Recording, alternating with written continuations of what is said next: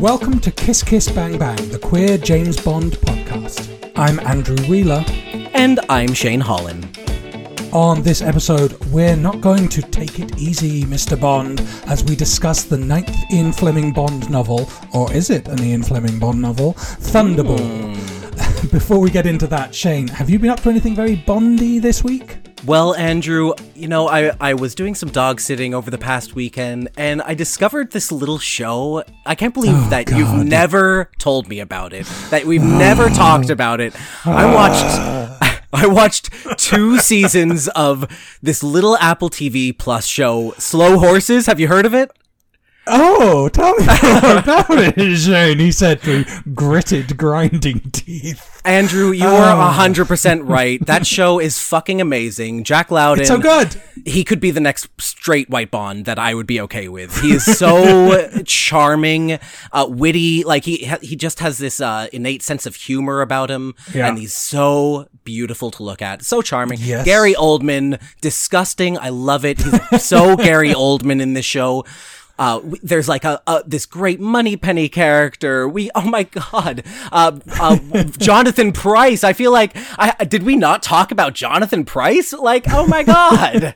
Oh, it's so good. You were so this is right. Where if I had more time to edit the episode, I would just insert me talking about Slow Horses and Jonathan Pryce. Cue the montage.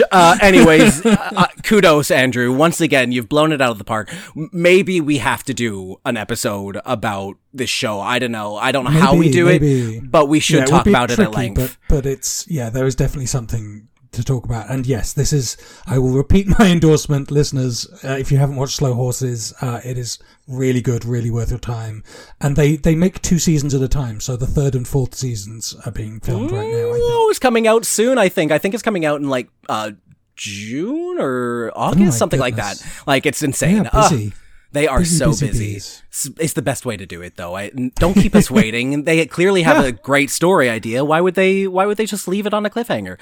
Anyways. And Gary Oldman has basically said that he's retired from acting apart from this character. He's like, oh my God. So he's trying to get it out there. Except this. Oh, that's beautiful. That's all I wanted Jackson to hear. Lamb is his future, and it's like, good. I love it. It might be our future, too. I think also we need to mention legendary musical icon Burt Bacharach passed away in the interim since we've last recorded. I was thinking about it when he passed. So much of his music has influenced so much of my life. I had a soundtrack in my head that entire day of all of the songs that I've always loved. Yeah. In particular, like The Look of Love, featured in Casino Royale. Oh my God, I'm blanking on the name of it, but the one in Austin Powers, both of the songs in Austin Powers and Austin Powers 2. The best parts of the Austin Powers movies, some would say. Some would say, and you might be right about the second one. I listened to a lot of Dionne Warwick the day that he passed, which is always a pleasure to do. Yes, he does feel like part of the Bond fabric, even though he's only done Bond pastiches. Yes, right? Isn't that I so connect both of those in my mind, but they actually have almost nothing to do with each other. But, it's a sound of the swinging 60s, so it's all interconnected. So rest in power, Burt Bacharach. Thank you for the music. And last thing I want to mention, we got a wonderful piece of fan mail, and I just wanted to read a little bit of it to you. Is that all right? Ooh, yes. I never check the mailbox, so this is what a treat. What a treat. At least one of us gets push notifications. Anyways, hello, Andrew and Shane. I'm a longtime listener of the show, and a fan of Andrew's from back in the Comics Alliance, RIP days. Ooh. And one thing that I've always seen as a bonus aspect of the show for me is that you're based in Toronto. Oh, I grew up in Youngstown, New York, right across the lake from you and across the river from Niagara. And we could literally see the skyline on the horizon from where I worked in high school. In addition, depending on where you were, you could listen to CFNY, now known as The Edge 102.1, on the radio, which is where the best music could be found in the late 80s, early 90s. That's what my mom always said. That's me. Today I was listening to the Thunderball episode, which was great to hear back to back with Never Say Never Again, and wanted to let you know about a connection between Thunderball and the Lake Ontario region. The jetpack used in the film was developed by a company in Niagara Falls, New York, called Bell Aerospace. They call it the Rocket Belt. And one of the test pilots, named Bill Suter, lived around the corner from me while I was growing up.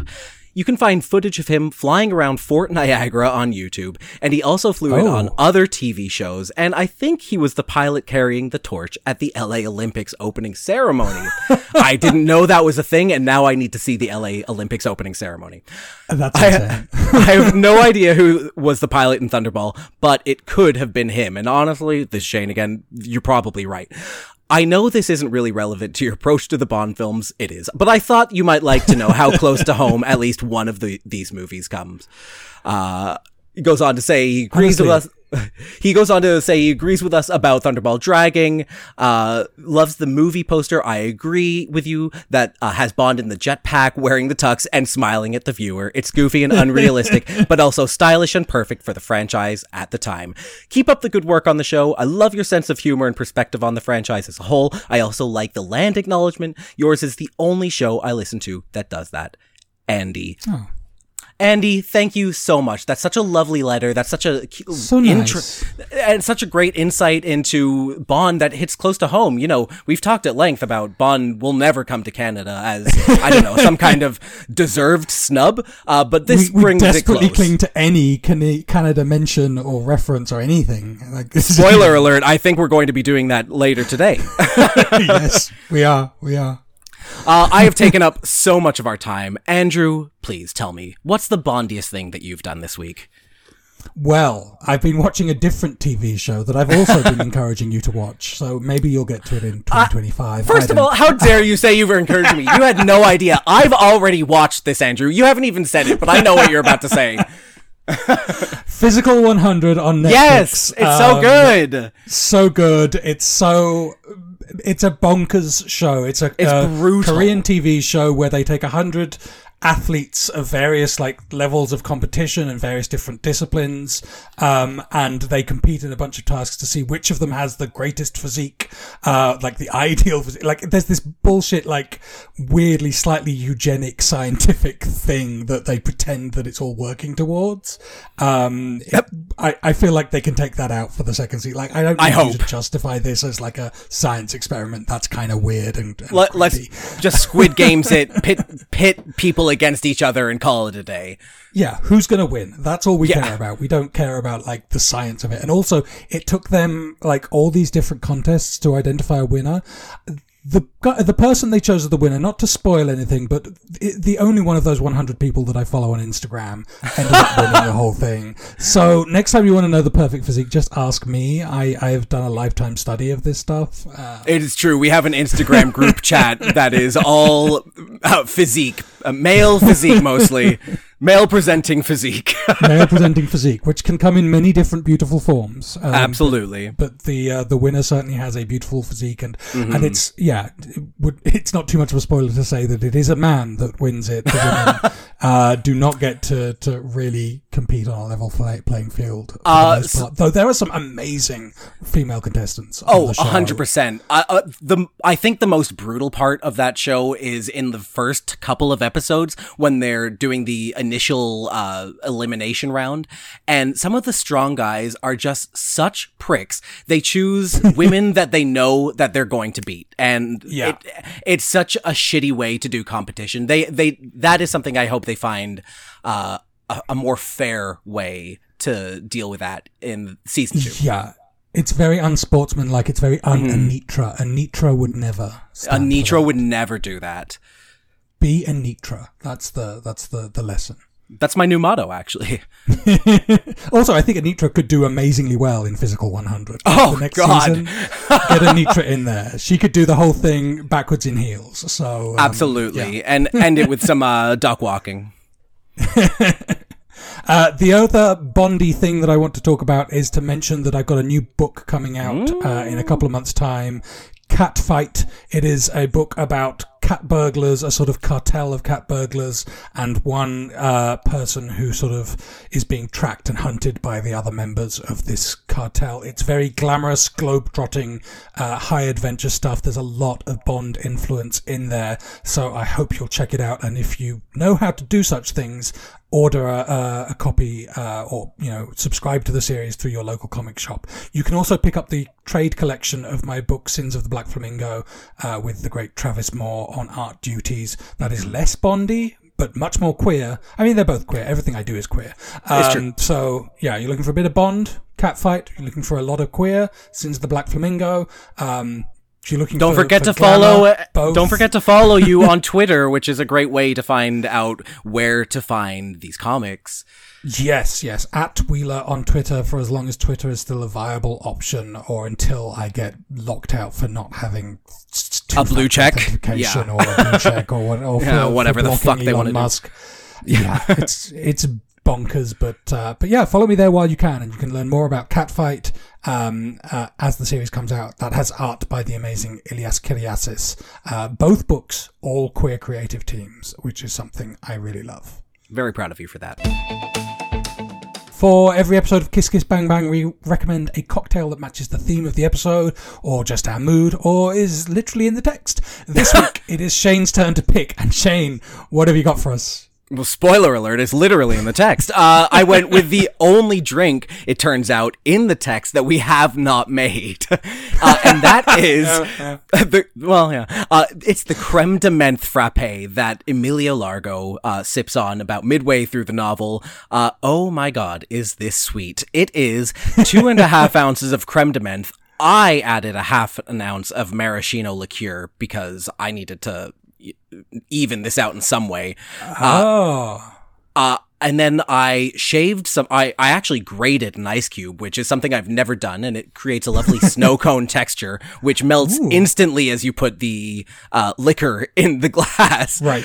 So I'm going to have to find a way to keep that chilled for longer. Maybe that'll help keep the frappe essence of the drink. And then, of course, you have to top it off, as Largo did, with a maraschino cherry on top, or two. It is just a mint drink over ice.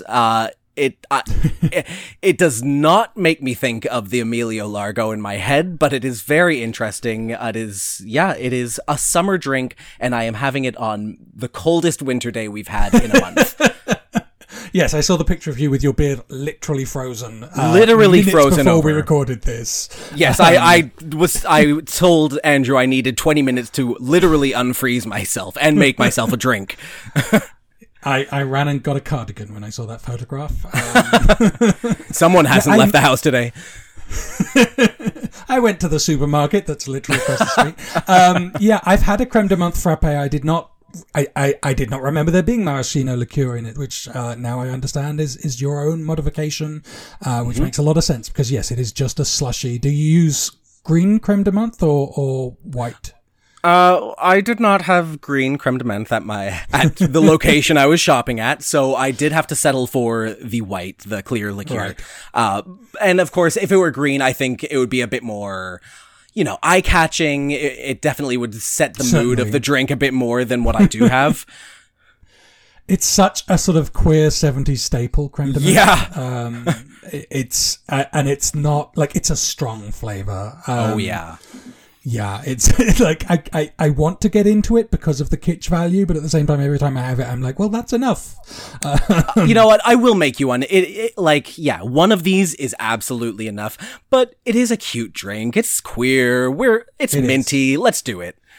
Yeah. Also, I have a Lewis ice bag, which is where you put ice in a sack and hit it with a hammer, and you get crushed ice out of it. That's how I make my fraps, which I do not do a lot of. That's funny. That's also how I just get rid of my anxiety, but that's good to know. Yeah, come over and hit a bag full of ice, or whatever you want to fill it with. I mean, oh God. It got a little dark in my head. Let's move on. Let's do that. Ian Fleming's Thunderball, published in March 1961, is the 9th 007 novel and the novelization of an unfilmed screenplay written by Fleming, Kevin McClory, Jack Whittingham, Ivar Bryce and Ernest Cuneo. I believe some versions of the novel latterly had McClory and Whittingham actually credited as co-authors, though that doesn't seem to be the case anymore. In this book, Bond is beginning to feel his age and is ordered by M to go to a health spa for 2 weeks. Soon a global emergency unfolds and he must track down 2 nuclear bombs stolen by the evil organisation Spectre. His search leads him to the Bahamas, where he encounters Domino Vitali, an actress and kept woman to Emilio Largo, a wealthy man on a supposed treasure hunt.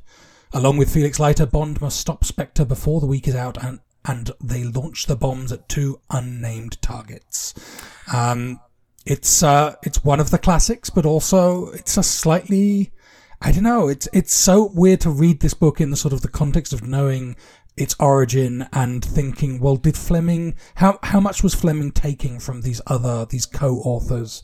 How much did he actually lean on the script that they'd written, and how much was it just him? Because it feels like Fleming, like it feels completely like Fleming. And I mean, the whole Shrubland section, which is an actual quarter of the novel, that is all based on his own personal experience. He went to a doctor. He was the medical report that James gets in the first chapter is almost identical to the medical report that Fleming received at the time. 60 cigarettes a day. Insane. Wait, Fleming was smoking that? Yeah. Oh no. Oh God, isn't that disgusting? Anyway, like, no shame if you're a smoker, but if you're smoking 60 cigarettes a day, you are literally headed to an early grave. Oh, that's terrifying. And yeah, you could tell, like, all the health spa stuff, like, it felt like someone who had been exposed to this stuff, because a lot of it still rings true and some of it is still good medical advice. Like, yeah, surprisingly. It's all like couched in language that's dated, but you can see like how, this is actually good for James and good for you. Yeah. It's so weirdly on the nose. It's literally May, the housekeeper, saying, "Oh, this is tosh," but it's like, no, actually, May, that's good advice. Yeah. that's yeah, we'll get to it. And of course, he goes completely back on it. Yeah, we haven't even broken the first chapter of the novel. Chapter 1, Take It Easy, Mr. Bond. Bond is reeling from a hangover and feeling his age. M tells him his most recent physical indicates he's living too hard. He orders Bond to spend 2 weeks at a health clinic. So this is where we learn that Bond smokes 60 cigarettes a day, and Balkan cigarettes at that. Oh, God. He must have smelled awful. Imagine, like, walking past him in the hall in the office. Of course, no one could smell anything because everything smelled like cigarettes back then. Yeah, everyone smoked. Like, 60 cigarettes was just the high end, but it was probably not that unusual even. I mean, terrifying. And they were cheaper. They were cheaper then. Yeah. Before the chapter even begins, it does have oh my God, what do you call it? A dedication an acknowledgement to Ernest Cuneo, Muse. Okay, Mr. Fleming, we see you. I think he might have had a little crush on Ernest Cuneo. He did name the cabbie in Diamonds Diamonds Are Forever after him. Which is something I'd forgotten until we breached this book, and I thought, wait, Lenny Cuneo is a real person? Yeah, I did a very quick dive into him, and apparently he was also in the intelligence service at the same time as Fleming, which is how they met. So I imagine that this was his contribution to the story, had a lot to do with the MI6 stuff. Wow, war can make great friends of men. Oh, yeah, I guess so. I understand. Early in the chapter, Bond seems to cut himself shaving and has to use a styptic pencil. I used to have a styptic pencil, and I hate those things. They sting like hell. They're absolutely awful. Have you ever encountered these things? No, I have not. But is it like just a bleach stick, essentially? I don't know. Yeah, I feel like they shouldn't still be allowed because they're so painful, and it's just like a chapstick, really, of like this powdery white stuff that feels like iodine in a cut. Ooh, you put it on a salt cut, in the wound, and it creates this little like white shield of powder over the cut to stop it bleeding, and it's not good. It's not a good. Did we not have Band-Aids back then? Could you not like take a little piece of toilet paper and put it over the cut like I always do? I think there was something just like very what's the word? Just sort of self-denying about using a styptic pencil. It's like, no, I cut myself. Now I must punish myself for this. Bond returns to the office, and we learn his secretary Loelia is on holiday, and he's been given a quote, a silly and worse ugly girl as replacement. This is why Bond should actually be ashamed of himself and not The Hangover. Yeah, he uses the nastiest language to describe this poor woman from the pool, from the secretarial pool. Yeah, he needs a good slap for that. He needs to be hit by a car driven by Count Lippy. It almost happens. And we talked about his medical reports, 60 cigarettes a day, not to mention half a bottle of hard spirits, again, daily. Can you even imagine? Actually, that I can imagine. It's best not to linger on that thought, though. But I do love the line, it's just that I'd rather die of drink than of thirst. I wrote that as well. I love it. It's a good cynical line. It's very good. It is. But yes, we should mention Ian Fleming, for all that he has clearly been through a lot of this experience, he is not a doctor. Do not follow his medical advice. He does not. Nor ours, to be honest. Like, yeah, true fact. We are not doctors. We're not lawyers. We're really not anything. So, enjoy the show. M is saying, so M's been to this health spa and he's like going on and on about how much he loves it, and Bond, you need to go. And he's saying, all of your medical report is because of all of the processed foods you're eating, white sugars and white breads. And Bond interjects, I don't eat all that much bread, sir. And it's like, oh, of course not. No, he really doesn't. Like, he'll occasionally eat some toast with his caviar, but you know how small those toasts are. Toast tips, I believe he calls them. He won't even refer to it as toast. And we're releasing this episode on National Toast Day, so everyone get out there and enjoy some toast tips. Cheers. I'm toasting you with my piece of toast right now. Delightful. We get a few revealing tidbits about Moneypenny. The most interesting one is that she has a pet poodle, and that feels so appropriate. I love it. And also, she says at the end of the chapter, I don't think you'll be doing much spanking on nuts and lemon juice, James. And why is that so much more comprehensible than the stupid fucking line in the movie that bothered me for 25 years of my life? I'm so glad we can close the circle on that one. Me too. Chapter 2, Shrublands. Bond is driven to Shrublands. He saves the nurse, Pat Fearing, from being accidentally run down by a patient, Count Lippy. He notices an unusual tattoo on Lippy's wrist. I am already worried that this is going to be a 6-hour-long episode. I apologize to the listener in advance. This chapter starts off with Bond hitting on his young cab driver. They talk about Polly Grace, the local sex worker, or quote-unquote, a quid ago. Great deal. Until he got priced out by old rich men. Love that detail. And then at the end of the conversation, he says, you ever want to break out? Call me up. Polly's not the only one. Woof. Wow. Really just putting it all out there. Love that interpretation. And this is after Bond has acknowledged to this foxy young man he's described as. He's told this young man that there's plenty of money in Brighton, which I could only read as Bond encouraging him to turn tricks. Something that perhaps he was already doing, because Brighton is really the rent boy capital of the United Kingdom. So hold on, taking notes. Brighton, rent boy capital. Okay, good. That's where the foxy, pimpled young men in the black leather wind cheaters go to make a little extra money, for sure. Polly Grace at the Honeybee Tea Shop. She's a legend. I love her. There's a lot of weird and cute asides in this book, and a lot of it is sort of padding-y. There's not a lot of book when you take out all the asides, but a lot of them are very cute or interesting asides. I will give them that. I think it really fleshes out Bond in this novel. This one feels the most insight we've had into his thoughts and his routines. I think maybe that's actually the success of the novel, but we'll get to that. Some of the things that he is being given to eat at the health spa: potassium broth, nut mince, and unmalted slippery elm, whatever the fuck that is. Sounds yummy. I always take my slippery elm malted. So much tastier, but it has the extra calories, Andrew. That malty flavor. Yeah. Bond describes a room as being a room-shaped room with furniture-shaped furniture. Love this that. Is writing, folks. This is the good stuff. But even more florid than that, if you can imagine such a thing, either Bond or Fleming is very horny for Count Lippy, who is described as extremely handsome, an athletic-looking 6 foot, a good-looking bastard who got all the women he wanted and probably lived on them and lived well. A dark, bronzed woman killer with a neat mustache above the sort of callous mouth women kiss in their dreams. Oh my God. Yeah, women do? Women, right, yes, women. Not to mention, he's talking about the massage pamphlet on the table, and there's a chapter that includes topics such as stroking, friction, kneading, and vibration. Wow, getting me hot in here. I mean, no wonder he has to go for a gentleman's treatment after all this, you know? Yeah, I guess he just called up the cab driver, right?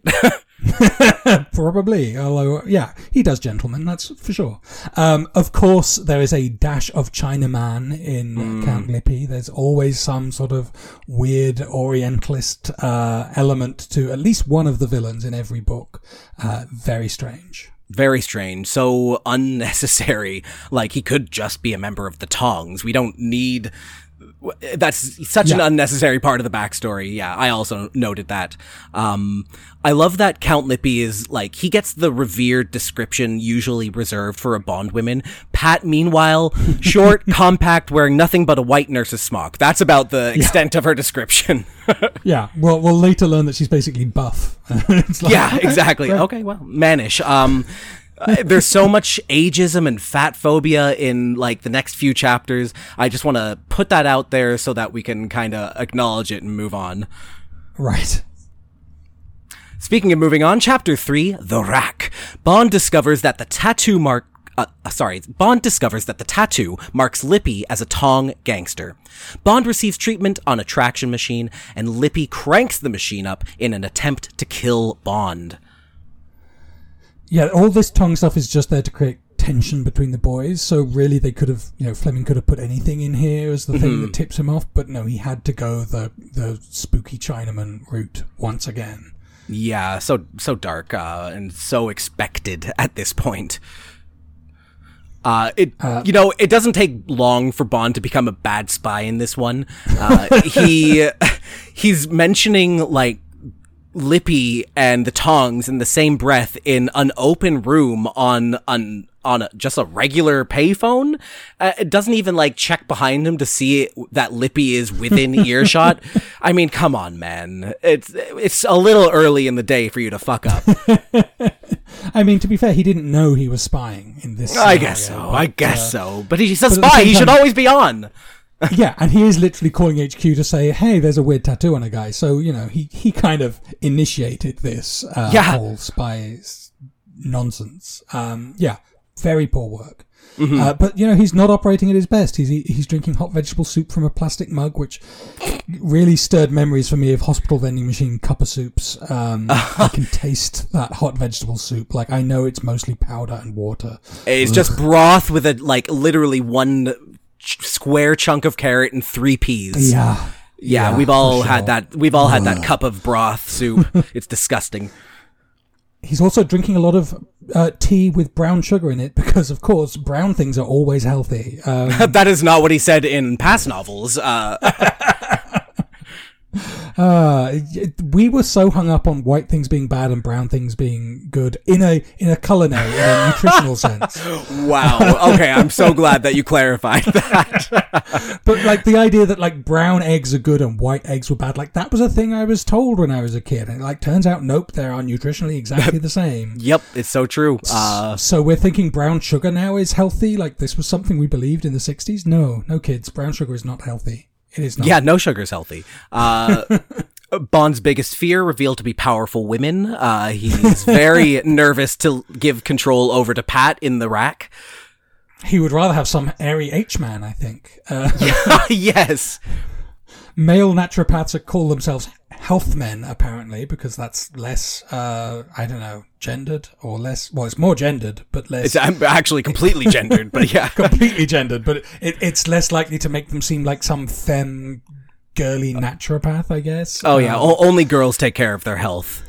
Yeah, exactly. There's something very fey and camp and homosexual about being healthy. So, yeah, we're told about the hairy H-men. Tell that to my doctor. A delightful comic. Yeah. Ooh, I've just got a great idea. So Bond's other fear, as I mentioned, the loss of control. This machine terrifies him, and it rightly should. Like, this does not seem like a great way to get rid of lesions on the spine. Something's wrong here. Oh, I don't think these machines exist anymore, so I'm pretty sure they were killing people. Yeah. Not good. And then, of course, the worst thing of all, the most ridicule, is that he gets taken advantage of by a man at the end of the chapter. Right. This after he is forced a kiss on Nurse Pat, who shouldn't have a mouth like that if you're going to be an osteopath, he says. What does that mean? Honestly. She tells him the last man that did this had to leave by the next train. Really should have kicked him out. Agreed. Away. But then we wouldn't have this incredible next chapter. Chapter 4, Tea and Animosity. Bond recovers in the arms of Nurse Pat. He completes his treatment with occasional trips to the tea rooms. He gets revenge on Lippy by trapping him inside a sweatbox. Sexual assault aside, I can't believe I'm going to say that. I can excuse sexual assault. I can forgive racism. Yeah. There is a bit more balance of power between Pat and Bond here in the novel than there is in the film. I find like she is in charge with him, and he kind of relents to that and rolls with it, and it ends up being like a cute, flirtatious scene, following the heels of sexual assault. Just gonna say that one more time. Sure. Yeah. But context. And they have some great dialogue. Now, how about some more of that mink treatment? And by the way, will you marry me? Creepy. She says, don't be silly and turn over on your face. It's your back that needs treatment. And he says, how do you know? And I thought that was really sweet.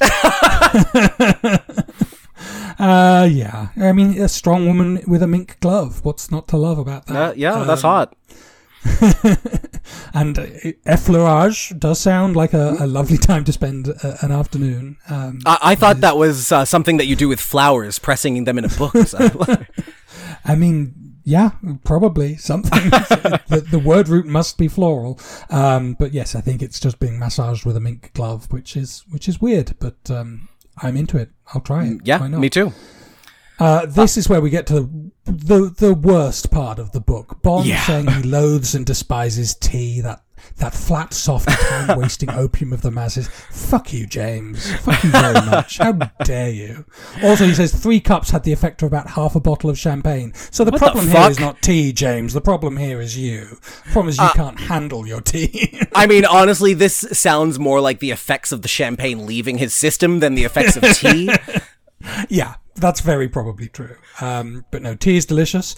I also loved that there is we get this description of the tea rooms that all the patients sneak out to enjoy tea and sugar cakes. And there is very clearly a class system here. Like Rose Cottage is the middle class tea room because it's aspirational and it overcharges. The Thatched Barn is very upper class because the cakes are free. Ironically, you get free things. Yes. And then the Transport Cafe is very working class, very like melt your spoon in a mug of tea kind of place. And I would have a lovely time in all 3, I'm sure. I think so. I'm sure you would. There's something very revealing about Bond, and I thought was maybe one of the more relatable things he said. If you've ever suffered from addiction, I think that this is so apt. He says, Bond worries about losing himself outside of drink and smoke and debauchery. And I thought that's exactly why he should not only be seeing a naturopath, but also a therapist. People, if you're having these kinds of thoughts, therapy is the way to go. Absolutely. Tea rooms, by the way, also a very queer idea. Like I was going to ask, like, I thought tea rooms. Thank you. I was going to say, I thought that was a traditional cruising spot. 100%. So yeah, I don't know what kind of sugar cakes he was enjoying, but I'm sure they were delicious. His name was Henry. It's kind of funny that as soon as he gets fixated on Count Lippy, we never hear about Bond's treatments again. Like, forget everything that we were learning about good, healthy living. Like, he is focused. But the payoff is that we get a great scene where he exacts revenge and, like, sets off the giant Spectre machine. Yeah. Speaking of, Chapter 5, Spectre. The members of a secret organization meet in Paris, led by Ernst Stavro Blofeld. Was that Scottish? It was my best Sean Connery. Nobody smokes at Spectre, so you would have a tough time joining this evil organization, Shane. Hey, I don't smoke cigarettes anymore. That's true. Well, right now you don't. Wow. Sorry, calling you out. Cut that out of the podcast. I'm offended. Yeah, I'll cut it and then we'll clip it into a later episode, shall we? Yeah. So I'm back on my bullshit again, Andrew, 3 months from now. But yeah, what an interesting contrast to go straight from the health spa and all of these like austere, like you can only drink soup and occasionally have some sugar in your tea, and then we go to the evil organization and the first thing we're told is that people don't smoke and that there is no debauchery for Blofeld himself. Like his only indulgence is very gay candy. Yeah. I mean, he's the ultimate threat to Bond. He's an asexual virgin. Yeah. Can't drive. Oh my god, the gay tropes everywhere. There's a paragraph where he's described as being Hitler, Napoleon, Alexander the Great, Donald Trump, Elon Musk. It's a very forward-thinking chapter, honestly. How did they know the name Elon Musk? I like that he says the otherwise inexplicable Adolf Hitler, which, ladies and gentlemen, welcome to the stage. If there's one thing I can't stand about Adolf Hitler, it's that he's inexplicable. Yeah. So on. I love that Blofeld gets a very lengthy intro. There's such a contrast to MI6. There's just so much order and silence, where MI6 always seems a little busy and slightly, not chaotic, but bustling with activity. And that is not the case here. Yeah, exactly. Half a bottle of champagne, baby. It's noon. Blofeld is, of course, a Gemini, untrustworthy. Sorry, Alex. I hope my brother isn't listening. He knows what he did, probably. Yeah. And also, Blofeld says he decided that fast and accurate communication lay in a contracting world at the very heart of power. And you know what? He was not wrong. Also, shout out Tomorrow Never Dies, one of the best Bond films ever. Okay, well, I agree with some of your observations. Yeah, this is nail on the head stuff. Like, we should have seen everything that's happened coming because of just this one line of dialogue. Yeah. In the con column for this, this is where we're introduced to the special executive for counterintelligence, terrorism, revenge, and extortion as an acronym. Yeah. And I have to say, no, guys, like take this one back to the workroom. Just don't make it stand for anything. Like it's a cool word. Can we just get a second pass on that? Is this necessary? Is it ever going to come up again in a meaningful way? I mean, they'll do some extortion for sure. Yes. You know. I just, what's the special executive for revenge even mean? Right? Revenge on who and for what? Counterintelligence and revenge are the two that stand out here, but like also calling yourself terrorist is sort of naff as well. So basically none of this works for me. Like extortion is kind of a doofy crime. Revenge isn't a crime. It's just an emotional state of being. Oh, sorry.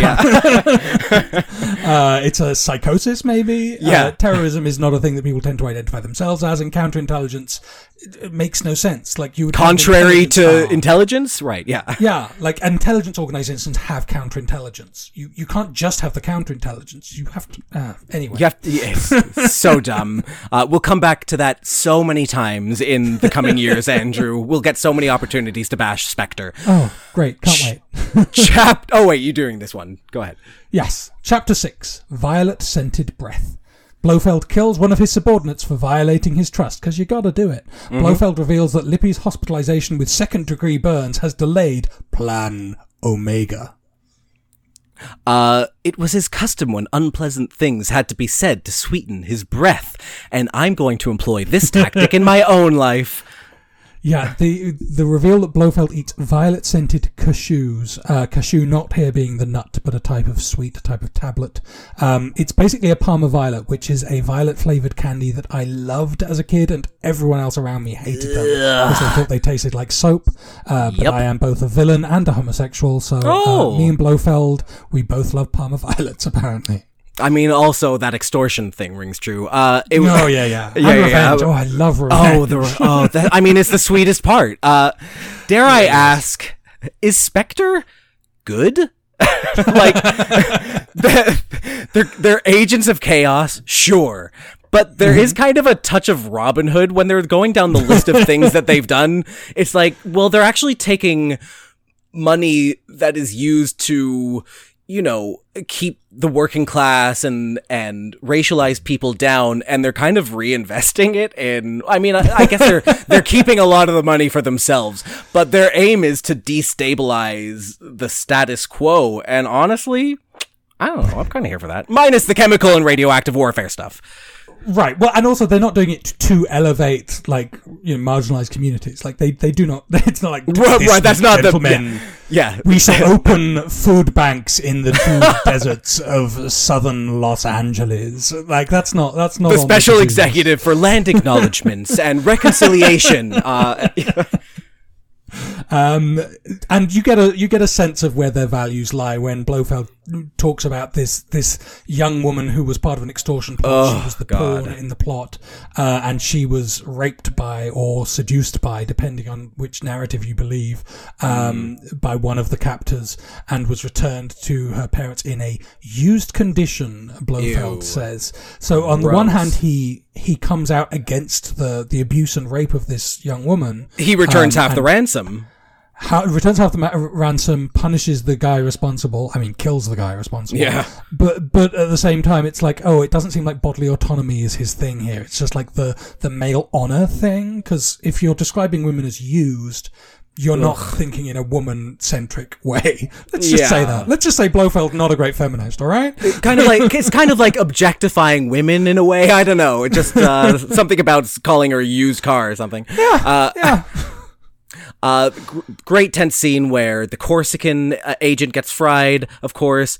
Lippy, casually disposable, and gets just a mention that he's already dead, right? Like we don't. Oh no, that he's going to. He's not dead yet. He's not dead yet, but he just gets a mention like, he's not going to last long. There's some real Winton Kid like eliminating the chain of command going on in this book. Yeah, absolutely. Every part of, what is it, Plan Omega? Yes, you're right. Is wiped out bit by bit. Yeah. The base of operations for Plan Omega, by the way, an island owned by an eccentric Englishman, the nature of whose friends and personal habits demand seclusion. I read that as gay orgies. I don't know about you. I mean, tell me more about this eccentric Englishman and his personal habits. I'm all ears. Andrew, is this about you? I wish I had an island. That you would tell us about. Right. Yeah. Chapter 7, fasten your lap strap. Every time I want to say fasten your seatbelt, and that is not it. Bond is chastened by his housekeeper May for his new healthy lifestyle. Called into the office, Bond learns of an extortion attempt by a secret organization named Spectre that has stolen 2 nuclear warheads from NATO. That second E, ladies and gentlemen, stands for extortion. First of all, the breakfast that Bond is enduring, includes Energen rolls, which I looked up. They're a high-protein bread roll for people on diets, which would be very popular right now because everyone loves a goddamn keto protein bread. Also, it's probably thick and unedible. Yeah, it was discontinued in the 70s, and the Energen brand moved into crisp breads. So that's all the Energen news you need for the day. He's also enjoying black treacle with his roll, which for those who don't speak English food is blackstrap molasses. It is not a health food. No, it's sugar. Yeah.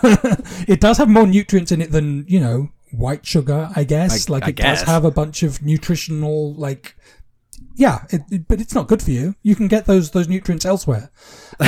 May here is revealed to be the most dangerous enemy that Bond has ever faced because she's the one that's going to kill him. She's the one that's like, oh no, stop eating that goat yogurt. Here, have a plate of 18 eggs and some rashers and I buttered your toast, all 6 pieces of it. National Toast Day.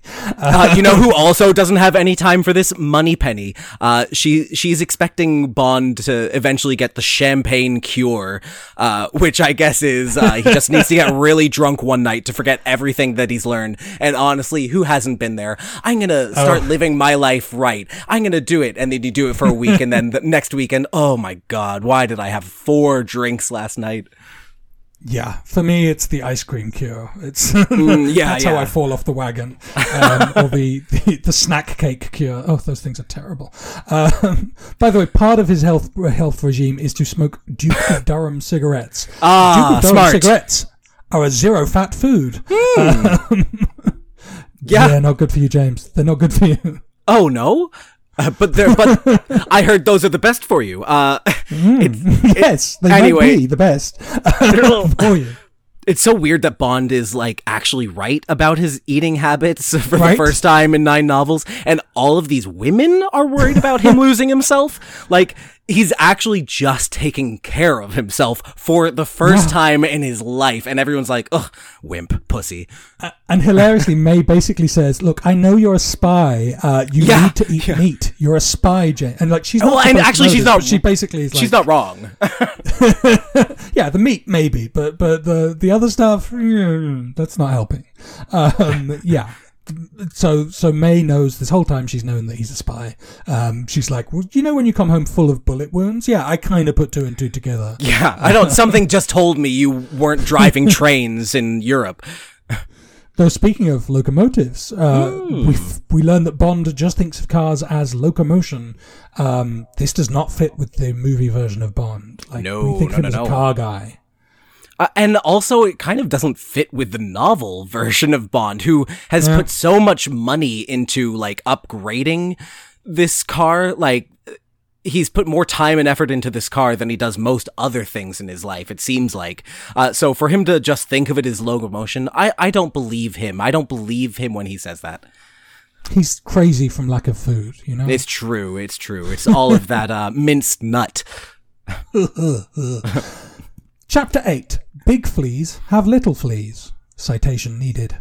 M orders Bond to go to the Bahamas where the plane may have gone down. Lippy attempts to murder Bond, but the Count is eliminated by a Spectre assassin. So M freely admits that, like, the allies, UK, US, France, have actually all worked with or hired Spectre in the past few years. And it's like, so you admit it, you're a war criminal. No, shock. Yeah. These countries have never met a terrorist organization that they can't do business with, let's be honest. I mean, where do these quote unquote terrorist organizations usually stem from? Right. M very hesitantly refers to Bond as a reliable man. Like, I guess you'll do in a pinch. I haven't got anyone else. I mean, he hasn't actually fucked up yet, right? Like, he always ends up saving the day. Yeah, I guess. In a way. not always through any fault of his own. I do like that here it's M's hunch about the Bahamas, and it's not like Bond's chasing of women that leads him there. Right. It's a bit more organic, and I appreciated that. Yeah, like M probably has the same conversation with like 7 other agents. He's like, well, you're the only one I would trust with this. Yeah. You must immediately go to North Africa. Yeah. Yeah. Then we get the most crazy sequence of the book. Yeah. And I'm reminded of when we started doing this, and it was like, wait, does someone try and assassinate Bond in the first 30 pages of every novel? We're more than 30 pages in at this point, but yeah, but it's still essentially this is the end of the first act. Yeah, and it's another classic, someone tries to kill Bond, but this time they get killed by a better assassin. Bug crazy stuff. Yeah, absolutely. Yeah, I have so many thoughts on this double-cross assassination. For one, the addition of Fiona Volpe in the film makes her absence here absolutely jarring. I totally forgot that she was just invented for the movie. And 2, having this all happen on a busy London street instead of, like, the middle of nowhere makes it so much more exciting. This scene makes it into my cut of the updated film version, but of course I would definitely need to keep Fiona at the helm of the bike. Absolutely. I missed Fiona very much from this book. I do think that this assassination, had it gone down, like, it would have been immediately cordoned off the streets. Bond, you're not going anywhere. We need 100%. We need to interview you. Like, but no, he's just like, well, I'm getting on a plane. I'm going to the Bahamas. See ya. Also, though, there's no Fatima Blush in this novel. What a loss. Oh, yeah. So sad. Please never remind me of that movie again.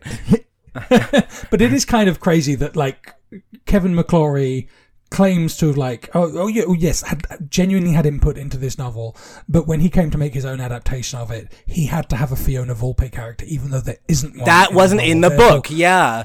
So who's stealing from who? Like, was that in the screenplay originally?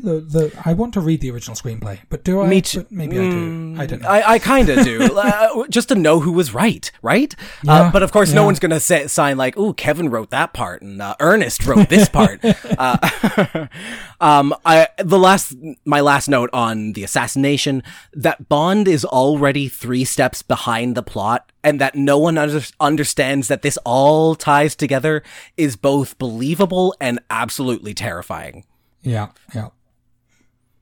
It's a good assassination, and even though, as you've said, this happens in every novel, this is one of the better versions of that, I would say. Yeah, it's fun. Chapter 9, Multiple Requiem. We learn of how NATO pilot Giuseppe Petacci stole the plane with the warheads and was rewarded with a knife through the skull. It's me, Giuseppe Petacci. R.I.P. Giuseppe, we hardly knew you. Although we get a whole chapter about you, so... Yeah, we kind of knew you more than maybe we needed to. More than most women in these novels, actually. Not much to say about this chapter, but I do think Giuseppe Petacci sounds like a fun guy. Like the fact that he lands the plane, he's like, by God, he had done it. He, Giuseppe Petacci, had done it. Now for the applause. Giuseppe Petacci, I've done it. Yeah, absolutely. I love his little quip when he gets that. Good evening. I am delivering one plane in good condition. And then this guy Vargas, in fact, stabs him through the head. And with a stiletto. Yeah, that's it. Yeah, so much backstory for poor Petacci, who just wanted nice things. Oh, right. And also the cyanide gas, I guess, makes him a little bit less of a tragic figure, but yeah, he just wanted women and cars and to live in a nice house, and don't we all? Well, also maybe not them. Yeah. Well, yeah, not the women, but an airy H-man, maybe. Chapter 10, The Disco Volante. Spectre number 2, Emilio Largo, oversees the operation to recover the warheads from the sunken plane using his treasure-hunting hydrofoil, the Disco Volante. First thought, this Largo is absolutely not Daddy Adolfo Celli. This is more like, I don't know, Bobby Cannavale. Like, he's younger, he's more agile, he's like swarthy and dashing in a way that I would not describe Adolfo the same way, you know? No, I would say, with apologies, I am horny for this version of Largo more so than your beloved. Honestly, me too. The thing that got me, big hands. Big hands, big gloves. He's a big, conspicuously handsome man of about 40, a fine centurion face with long sideburns, pomaded hair, a lean swimmer's body, muscles that bulge under an exquisitely cut sharkskin jacket. Like, holy shit. Ian, wow. Calm down. This is the horniest of the Bond novels so far. I think so. This is the most, like, is Ian gay? Yeah. And Largo sounds so much like Bond, actually. Like, he's a womanizer. He passes through high society with ease and confidence. He's also a relentless sociopathic killer. Yeah. I kind of love that we're pitting these two against each other. I do wish the payoff were a bit more one-on-one, but we do get some great scenes with these two that highlights, there but for the grace of God go I. Yeah, absolutely. Like, this Largo is described literally as an adventurer, someone who would have been a pirate in another time. And it's like, he sounds like kind of a cool guy. Like, apart from the whole, all the rest of it. The bad stuff. The bad stuff. And this is where we get a Canadian mention. The captain of the Disco Volante is a Canadian and a drunk. We That's why he got dismissed from the Canadian Armed Forces. Of course. We are known for one thing in these novels. Bad decisions, I guess. The guise of a treasure hunt is so stupid. It's so flimsy. I can't believe how much scrutiny it holds under. But it is romantic. And also, I kind of want to go on a treasure hunt. Let's do it. Let's try and find some warheads. Yeah, it was the era of adventuring. Like, you could just claim, oh yes, no, I'm a playboy, I'm an adventurer. Like, these were jobs in the 70s and the 60s. God. If you had enough money. There was a lot of post-war, like, ex-soldiers. We had to do something with those people. I hope there are some millennials listening to this, like, just shivering, seething with rage, like, these fuckers fucked us. Yeah, they did. They absolutely did. I do want to mention here, the guy that killed Petachi is name-checked as Vargas. This is the only time his name is used. This is the only time we see Vargas, but he is a character in the movie. They like, saw the word Vargas and were like, well, we have to use that, so... Yeah, and he's not even, like, really the same character. It's a bit strange that... No, not at all. Yeah.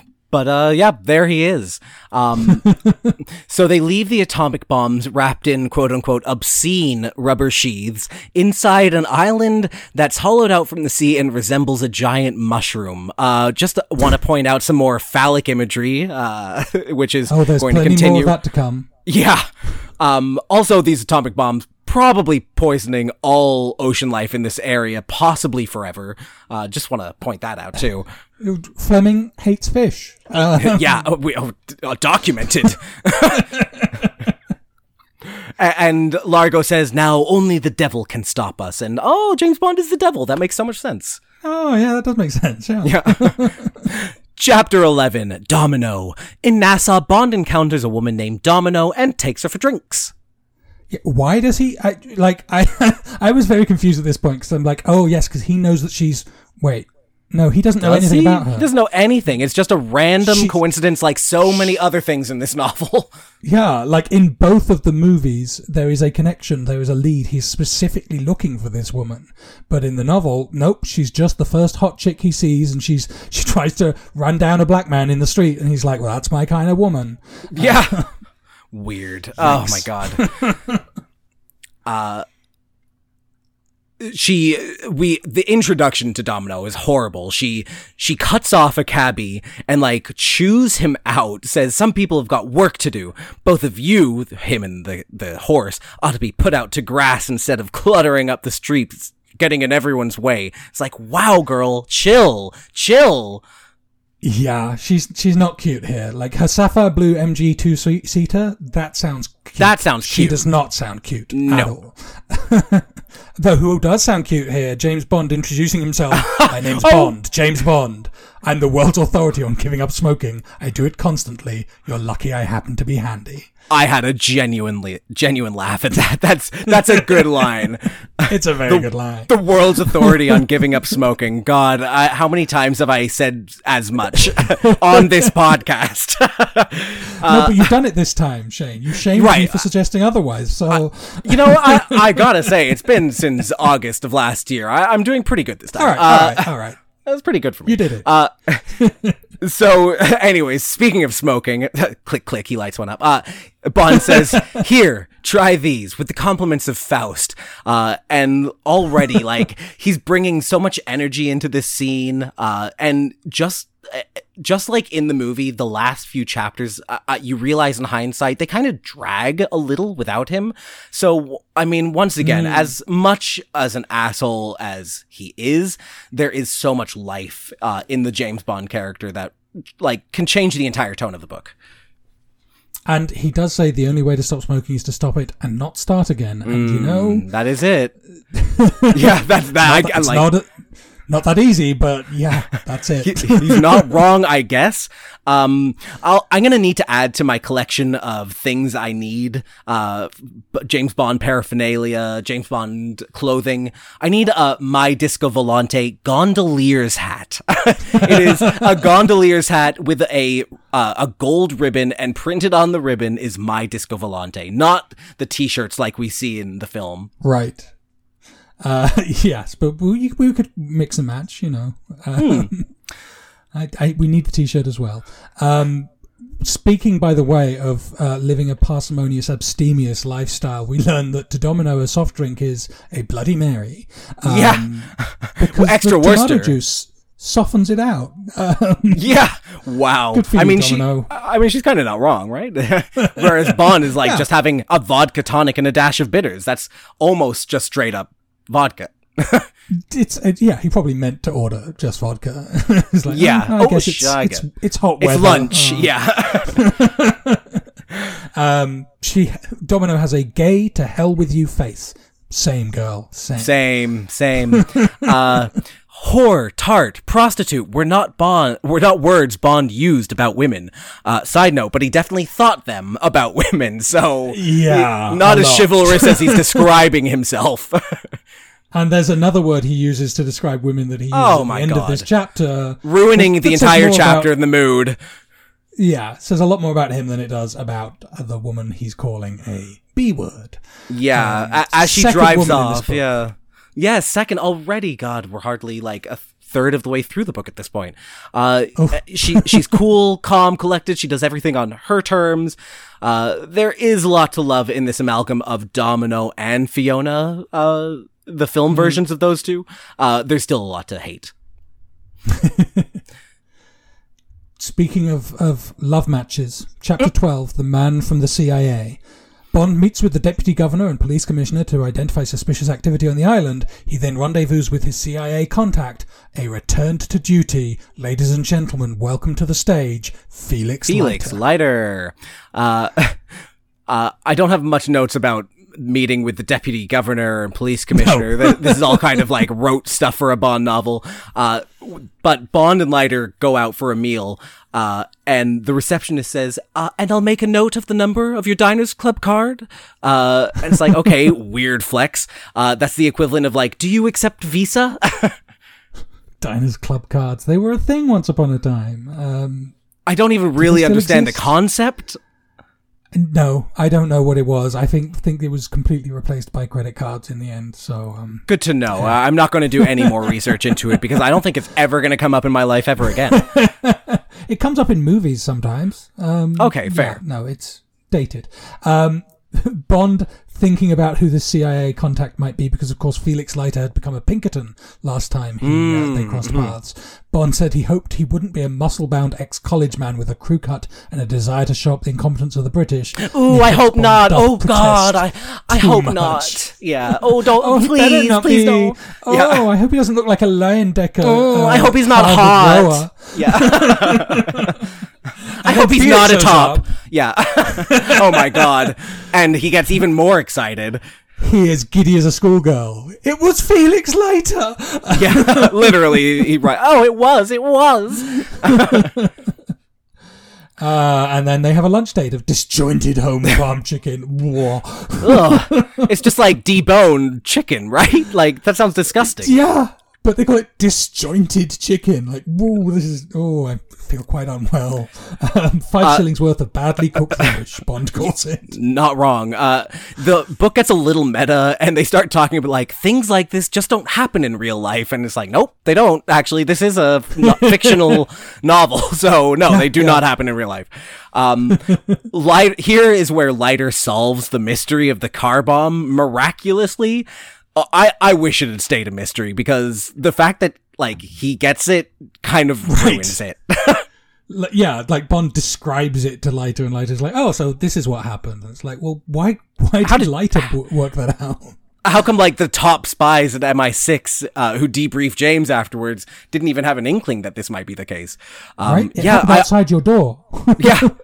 Yeah, I love that I would have preferred that they might not be smart enough to pick up the pieces in time. Like that as a threat throughout the novel would have been so much more interesting than like, oh, Felix got it.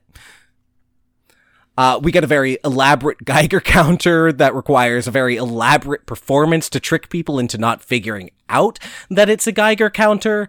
And I like that little detail. Was this the watch or the camera? Both. They both seem like they're connected to multiple wires that go through like sleeves, and you have to like hold them at the right angle so that they'll work. Very strange stuff. Chapter 13. My name is Emilio Largo.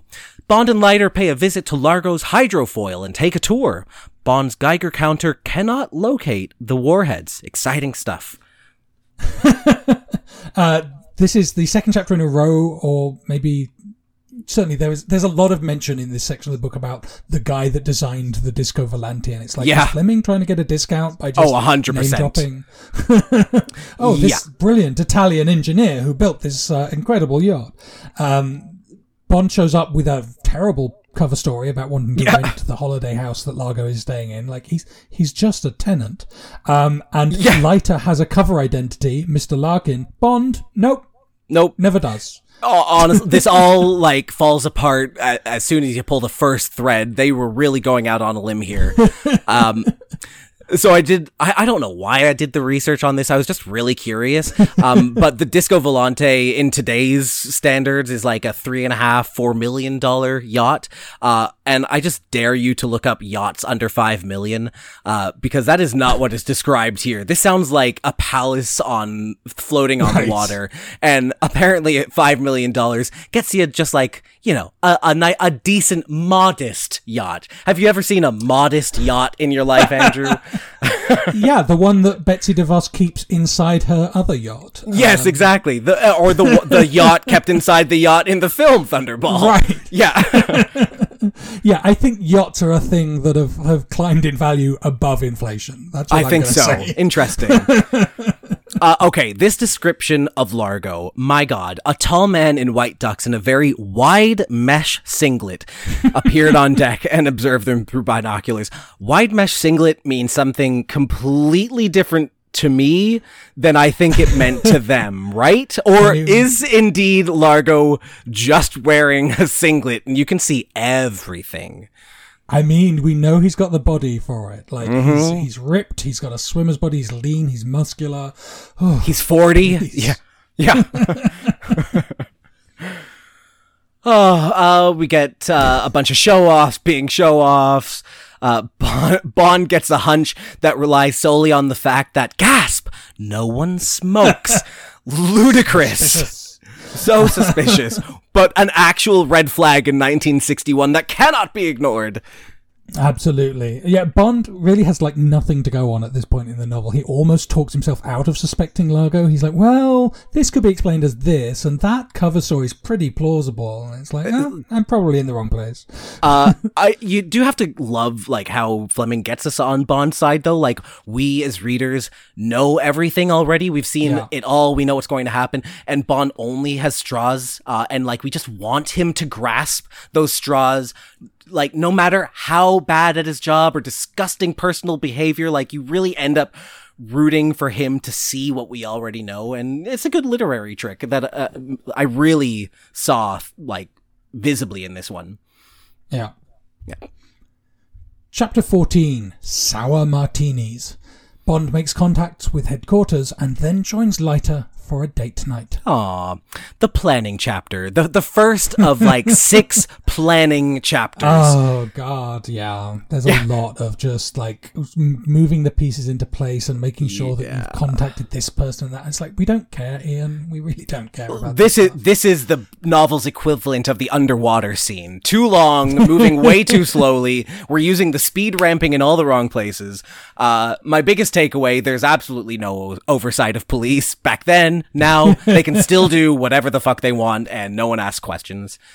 Yeah. But this chapter's not a complete dud because we do have Felix and Bond out on a date together. The truest romantic coupling that this franchise ever absolutely. Produced. Felix Leiter policing the martinis, which I know you're going to have a lot to say about. I mean... let me tell you that Leiter is 100% correct about the insane markup of booze in restaurants and bars. Like, I will, on principle, almost never buy a bottle of wine at a restaurant because I know the true price and the profit margins on like a single mixed drink can make up for almost an entire bottle within 3 or 4 servings. It's crazy. So yeah, Felix basically sends the martinis back because the olives are taking up most of the glass. I want to know how big these olives are because do we not have these size olives anymore? right? It's like there's one jumbo olive and he takes it out and the glass is like 3/4 empty. Yeah, it must be like a golf ball sized olive, or they have gigantic martini glasses, and either could be true. And I want that gigantic olive. Yes. Like bring it on the side, but bring it. Yes, I agree. Sounds delightful. Chapter 15, Cardboard Hero. Bond and Largo play chemin de fer, and Bond drinks champagne with Domino. He learns that her brother is the missing pilot, Giuseppe Patacci. Giuseppe Patacci.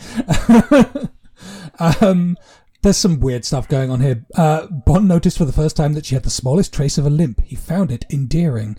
Yep. A limp sexy? Yeah.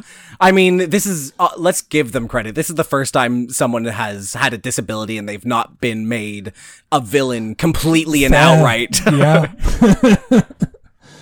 It's also the origin of the whole, like, Bond thought he would see if an association of words does something to him and goes up and says, Spectre. Spectre of defeat. Say, have you seen that spectre over there? Oh, it's a real spectre of a day right now. Spectre, spectre, spectre. Like, look, I get it's dumb, but it lands with so much weight. I thought it actually really helped, raise the tension in that moment. I think it's a well-written scene. It's just a dumb trick. Yeah. It doesn't make any sense. And Largo would be like, murder that man as soon as he turns his back. Yeah.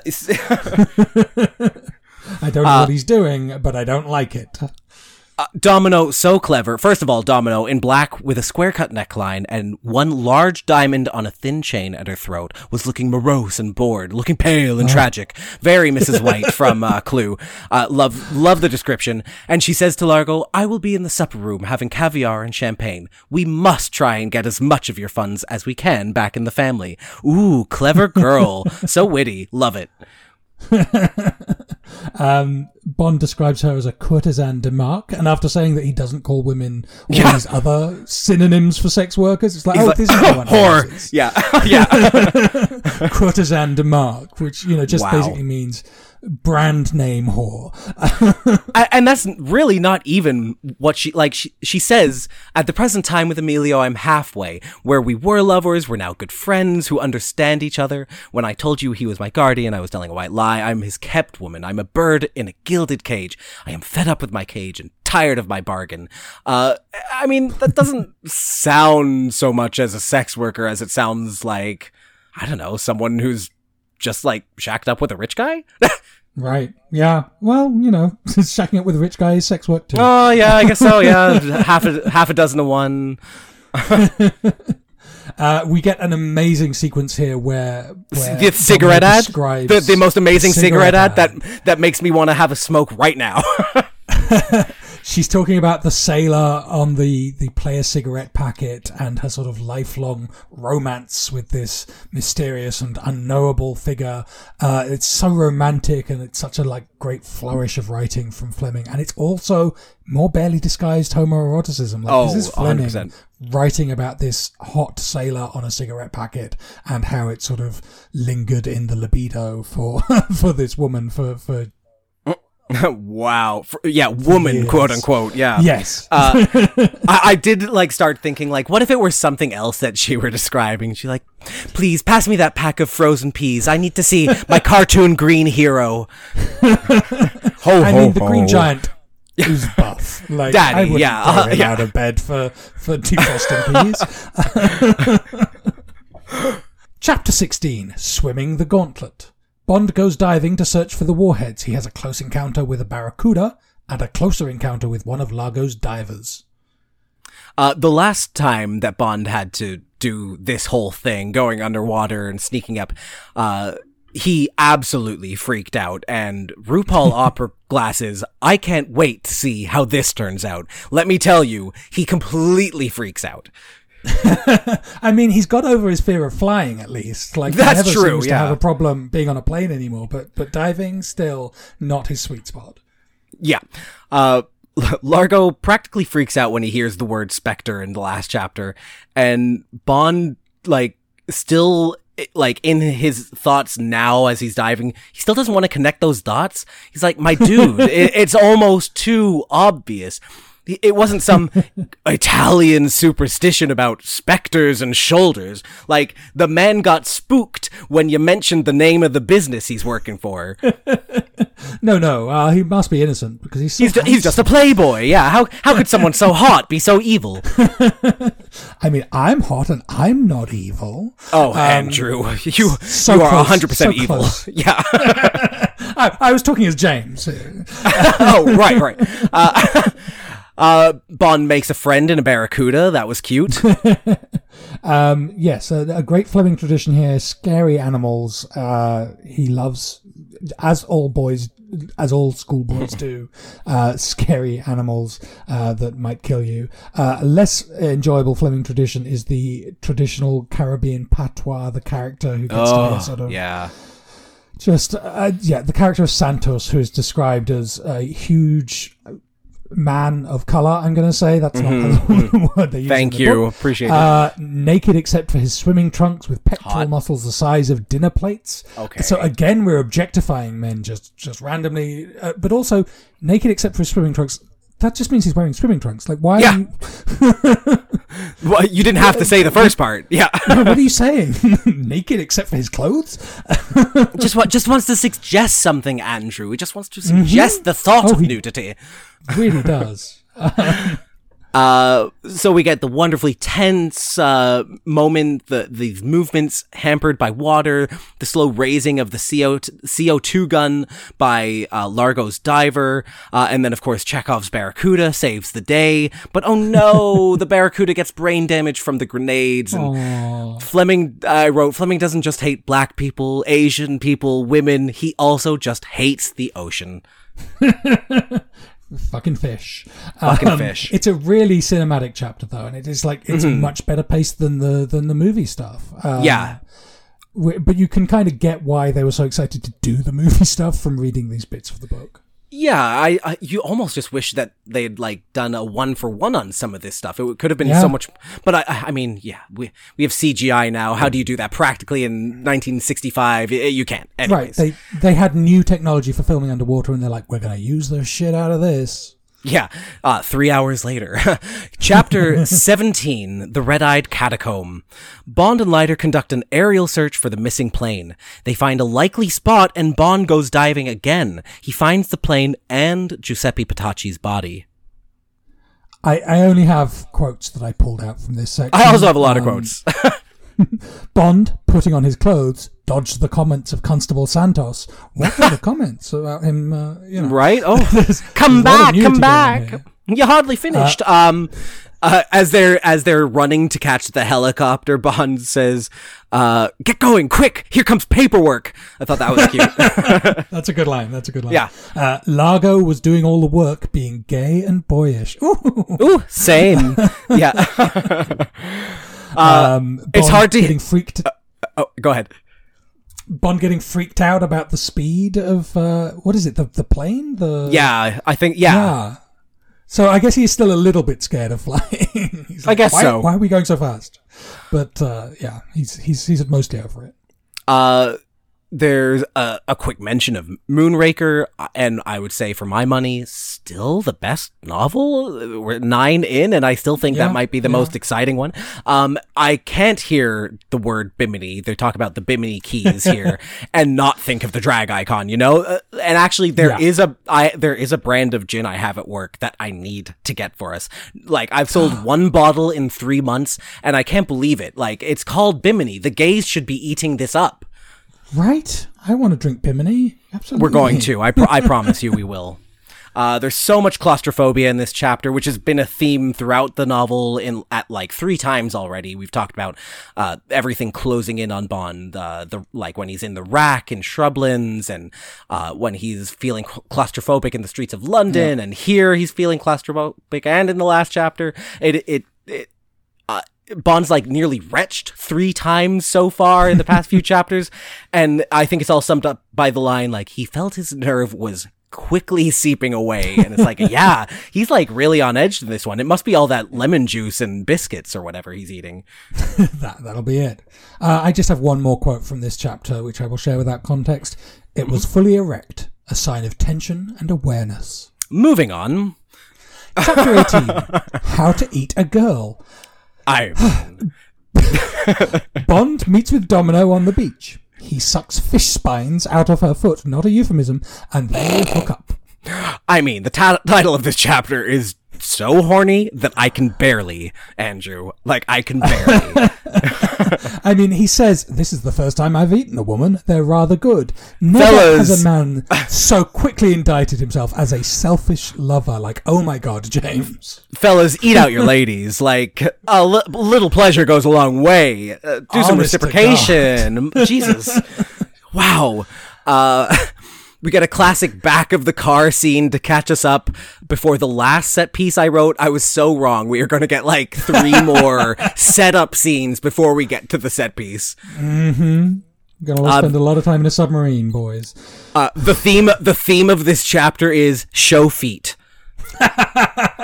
Oh yeah, Quentin Tarantino loves this section.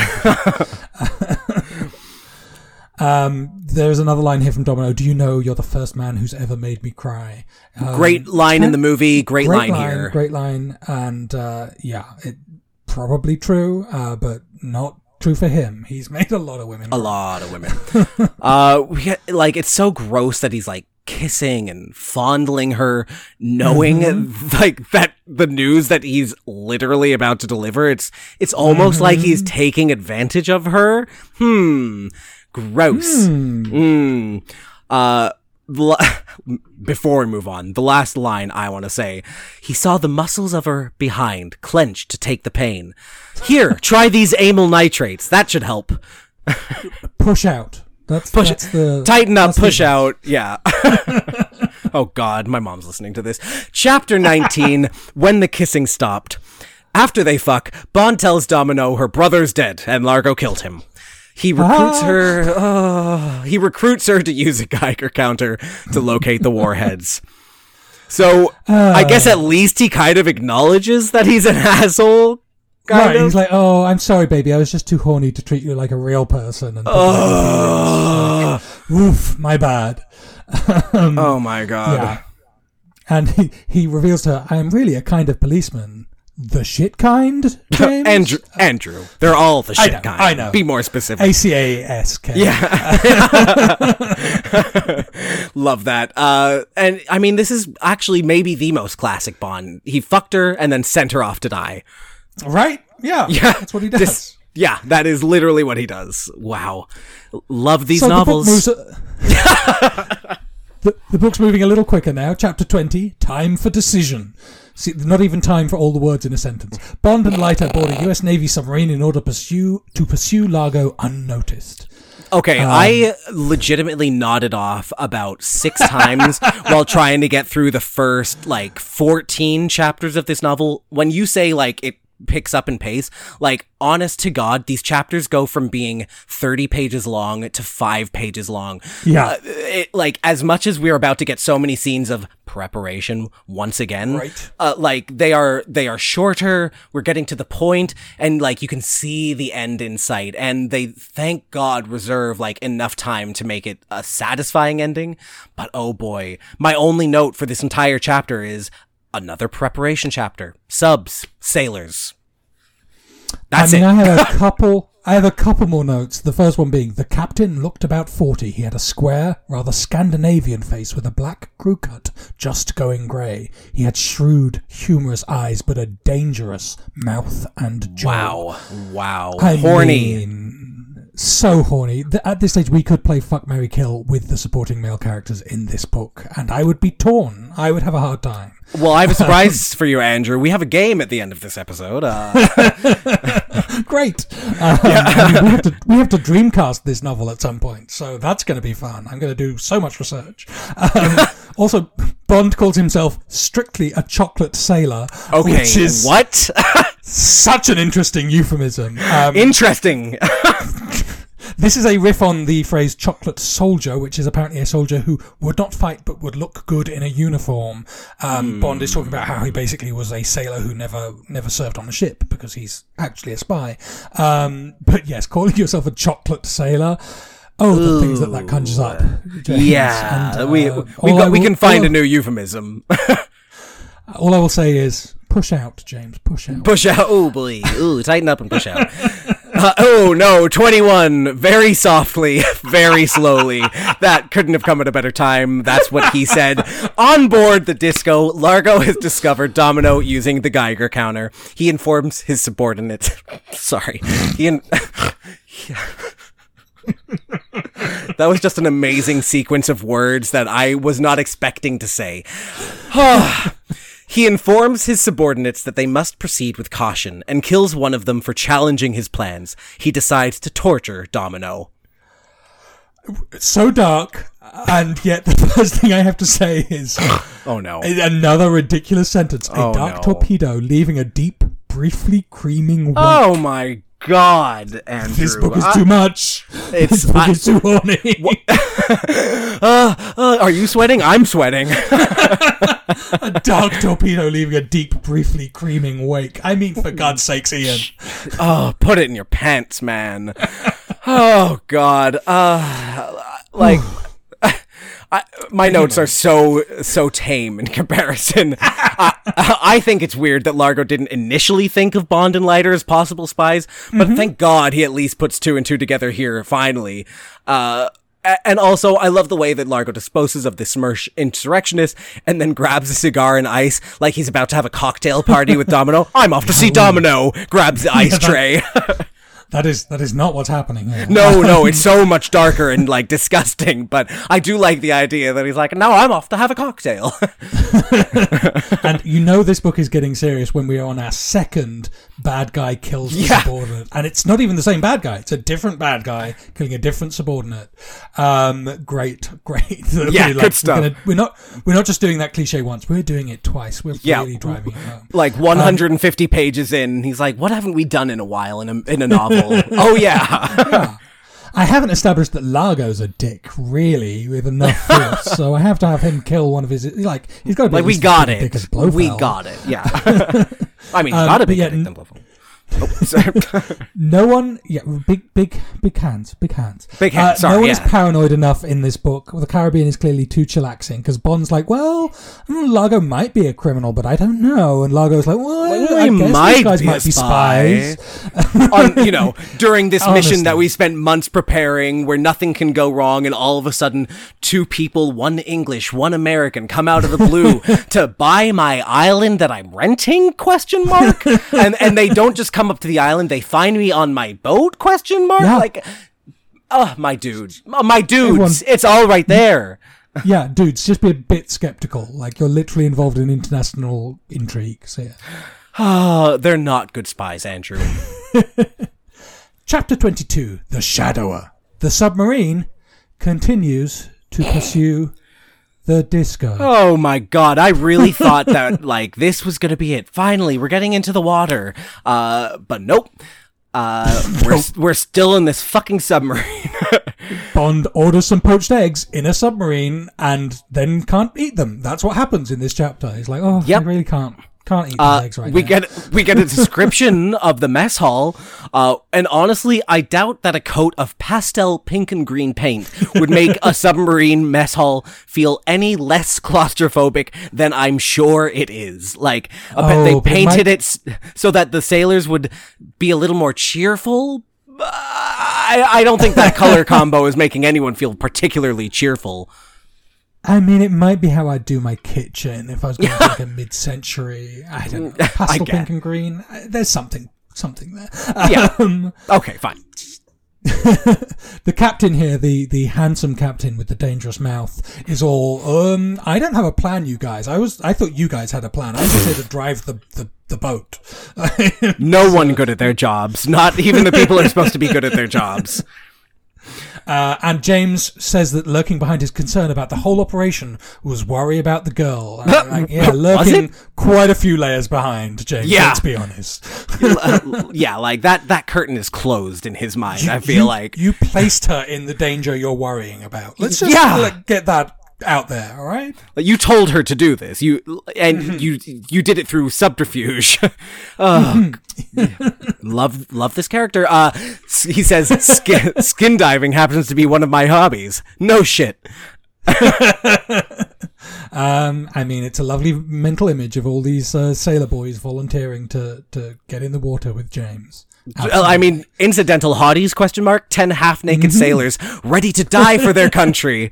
I mean, that bit's less of a turn on, but sure, yeah. Well, yeah. But they do all take battle pills, which I just wrote, LOL.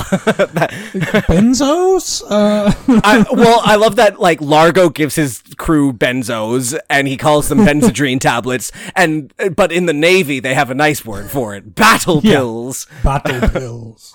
I've had a few weekends of battle pills, and let me tell you, the hangover. Also, are you telling me that the only underwater weapons that the Navy has are MacGyvered spears? Like, they grab knives from the mess hall, sharpen them to stilettos, and tape them to broomsticks to fight this underwater crew. Yeah. No one has ever thought of having a fight underwater before, so no one has any weapons for it. Wild. Wild. Absolutely weird. Chapter 23, Naked Warfare. Okay, we're getting horny again. Bond, Leiter, and a team of U.S. divers engage Largo's men in an underwater battle for the ages. Bond immobilizes the bomb. Bond and Largo fight, and Bond is almost defeated, but Domino saves him by killing Largo. This is all so much closer to the ending of Never Say Never Again. Thunderball. No, I was so disappointed. Like, how dare the better movie actually be far less like the good scene that happens here? Because, like we say, Bond immobilizes the bomb, and it's literally like, oh, he knocks it off its skidoo. Like it is incidental. I had to reread it to make sure, like, I guess they did take care of that. yeah, along the way, it wasn't a big deal. Just this nuclear bomb hanging out in the middle of a battlefield. No one's getting radiation poisoning. It's fine. And there's a second one somewhere. Oh, we'll address it in the post. We'll figure it out. Yeah. No one is actually naked in this naked warfare. Not a single person. Again, we've been teased with the word naked when it does not apply. In fact, Largo's men are wearing compressed airspeed packs, so we're getting some jetpacks here, which is a lot of fun. I guess tied back into our friend on the Lake Niagara. So, yes, Andy. Shout out to Andy. Felix Leiter taken out almost immediately after so much gusto about being able, I can do this, guys, and then, oh no, he's gone. Oh, we had to leave him behind. Yeah, poor Felix, who we should remember has like a hook hand and a fake leg, and so like, we almost have a moment of empowerment for a person with disability, but no. And they take that away from us. Even up until the second last chapter, everyone is putting so much stock in this fucking stupid treasure hunting cover story. Like, Bond, as they're swimming towards this battle, is like, well, if they get away, then they can just say that they were out treasure hunting. It's like, you are police. You are the Navy. You're the military. You don't need to tell anyone anything. You're just going to blow him up anyway. We all know that's what always happens to enemies of the state. Yeah. I mean, he does tease Domino with the idea that he might go to prison and then rot in jail. And Domino's like, well, I guess that would be okay. Actually, and then she's like, you know what? Never mind. Yeah. Actually, I'm just going to grab this spear gun real quick. No reason. Oh, hey, I didn't know you would be here. I just came for a little sport fishing. Yeah. Oh, wild. But also, people think Largo is a treasure hunter because he's so handsome and could be a pirate. Right, of course. That's a good, solid cover, Andrew. It's believable. I mean, it would work for me. Yeah, it already has. I do love this image of Largo hunting Bond like an actual shark. It feels very full circle. Like the sea life has been terrifying Bond in this this entire time, but it's actually man he should be most terrified of. It's so dumb, but it is good. He's like just swimming above him in the reef, stalking. It's very visual. I love it. Man is the most dangerous game, Shane. It's true. That's what I have tattooed on my back. That's right. Tramp stamp, actually. Right on target. Chapter 24. Take it easy, Mr. Bond. Ooh, again. Bond. Yeah. First, last chapters, same title. It's clever. It's an Ouroboros. Bond recovers in hospital. Leiter informs him that Largo's operation has been dismantled, but Blofeld has off screen? Yeah. Bond and Domino are reunited. The end. I swear I'll never call a girl frail again. My reaction, oh? Not an Italian girl, anyway. Oh. Every good Bond novel ends with an intense info dump. Where someone just walks into the hospital room where Bond is recuperating and says, well, here's what happened.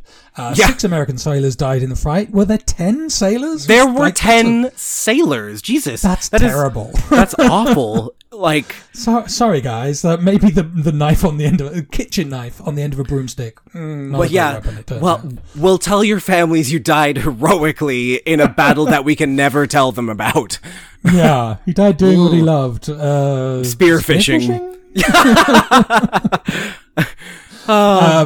There was a moment here where Domino gave a small sigh, pulled the pillow to the edge of the bed so it was just above him, and I thought, oh my god, she's going to kill him.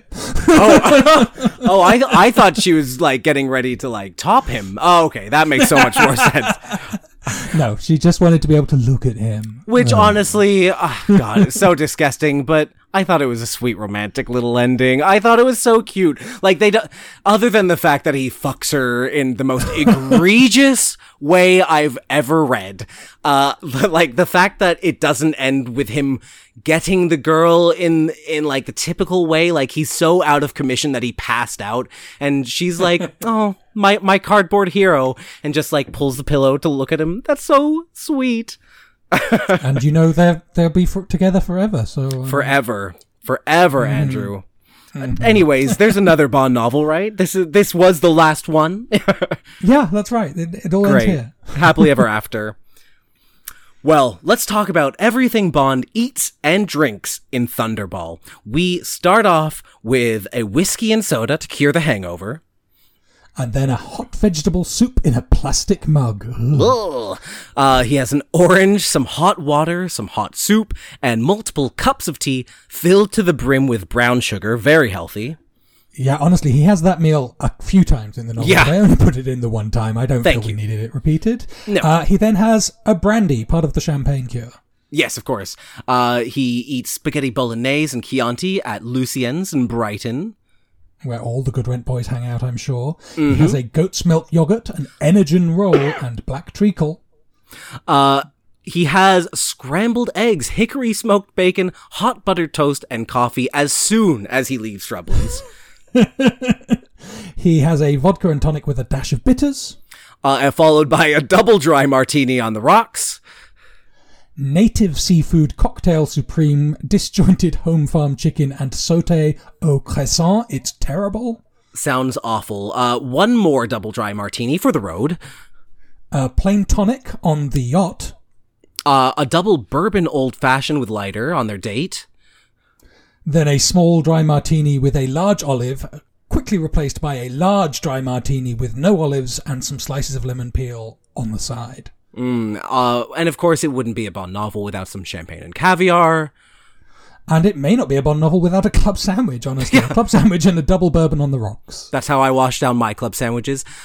He, of course, feasts on Miss Domino Vitale's foot. Delicious. And then has a glass of iced water to wash it down. Wash the fish spine down, yeah. And then we finish off with some poached eggs, rye toast, and coffee in the submarine with a bunch of half-naked sailors. Yes, which he doesn't really eat because he's got other things on his mind. I mean, he's got all that prep time ahead of him. They didn't have prep back then. Oh, wait. No, yeah. Sorry.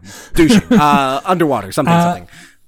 And here's everything that Blofeld eats and drinks in Thunderball. A violet-scented cashew. And a second violet-scented cashew. He's a man slim. of simple tastes. Yes, yeah. Right, let's get into the highlights and lowlights of the book. Let's kick off with your highlight, Shane. What do you got? You know, there's actually there's a lot of things to like in this book. I really like the car chase in London. That felt fresh. But weirdly enough, I kind of loved the shrubland section. And maybe I'm forgetting my reading of that wrong. But honestly, it's funny. It's obviously very dated, but we actually learned so much about James Bond himself that it feels the most fleshed out this character has ever been. How about you, Andrew? I really enjoyed the Bond-Lighter bromance here. Like This is boys the most back together. romantic novel for sure between these two. Yeah. But also like Blofeld, like the big sticking point of this novel and of the Kevin McClory situation. It turns out it was a good idea. Like Blofeld is he's introduced as a really threatening presence, and the idea of him being the villain behind the villain, like that's something that they'll get a lot of material out of. Oh, years and decades and films galore. And some terrible movie choices. Yeah. But there were some lowlights here. Andrew, what was yours? So, on the one hand, sexually harassing Pat Fearing at the clinic. That's not a good look. But also, Bond has never gone down on a woman? Really? I mean he's supposed to be a Lothario. Are you... yeah. Oh, God. Men were crap. Were. Okay, men are crap. What about you? I mean, there are so many long stretches of preparation and boardroom meetings, and I thought that the films were slow. Honestly, this novel is too long. Fashion highlight. I know you've got a good one for this. Oh, I mean, I had to go with Domino, at the casino, in black, with a square-cut neckline, one large diamond on a thin chain at her throat, but also Largo. White ducks and a very wide mesh singlet. That's hot. How about you? Yeah, you know he's filling out that wide mesh singlet. Oh, I in also so went many with ways. Largo in his white shark skin jacket that his muscles are bulging out of. I don't even know really what a white sharkskin jacket is, but in my head, it's very Eurocamp, you know? 100%. It's just so strange how differently they cast Largo for the film. Mm-hmm. Wild, just wild. The queerest moment in the novel for you? I have so much. I mean, the cruising the tea rooms, Bond, I fucking Lippy and Leiter and Santos and the captain of the submarine. But I'm going to give it to the player cigarette sailor because that is just a homoerotic piece of writing from Fleming. What did you put?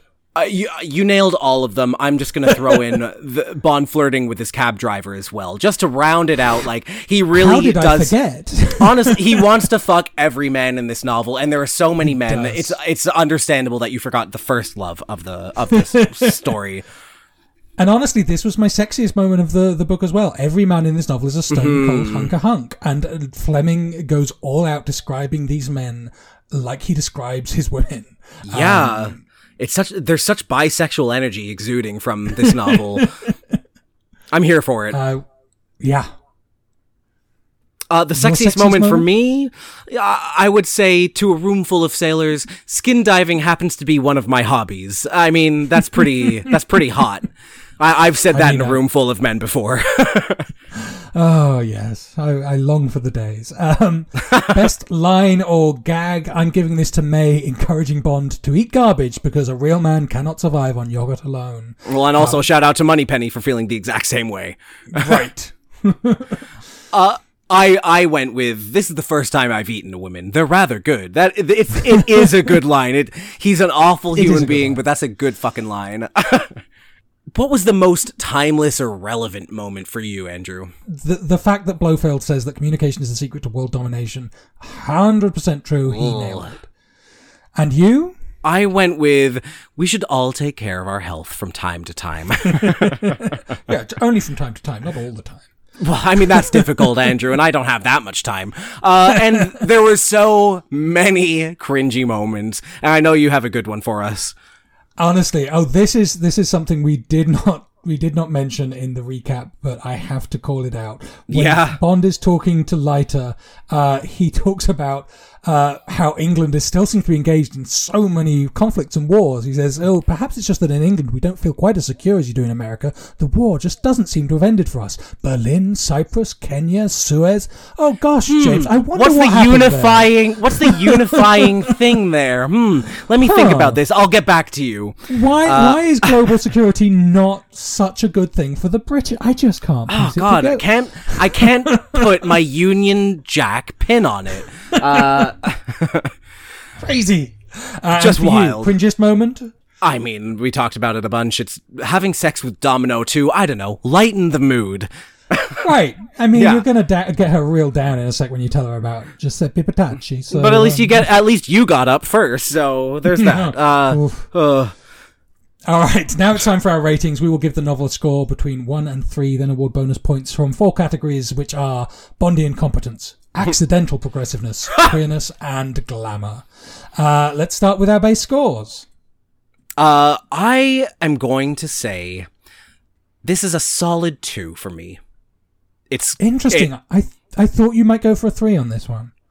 You know, in my memory, I thought this was a 3, but the lag that is I thought this was supposed to be a well-paced book, but actually the pacing is so wonky that I have to take a point away from it. Not to mention, the sexual exploits here are downright disturbing, and it's a 2 for good reason, but it is a good 2. I like this novel, and I do recommend it. It is one of the lesser racist of them. Oh my God. It's a low bar, people. It's a low fucking bar, but yeah, 2. What about you?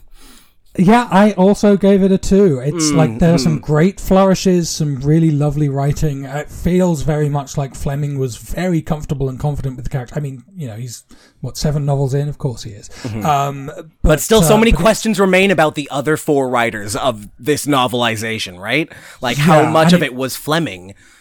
And it just isn't quite, it's just not tight enough. It doesn't quite, it's not, you can see a better novel in here somewhere. And to some extent, the fact that it was a screenplay first, I think has to be the reason for some of that. Yeah, that's a big part of it, for sure. Bondian competence, huh? What do you think about that for this novel? I mean, he's really not keeping up at any point. It's got to be a 0, right? Yeah, absolutely. I've written multiple times, he's behind on the plot. Oh, he's 3 steps behind. Oh, he has no idea what's happening. He does not know what is happening in this entire... it's even, as you said, up to the very end. He's well... He might still just be a pirate. Yeah. I can see the bomb, but there's part of me that's maybe... Okay, this is going to be weird, but I'm going to tie 2 points in together.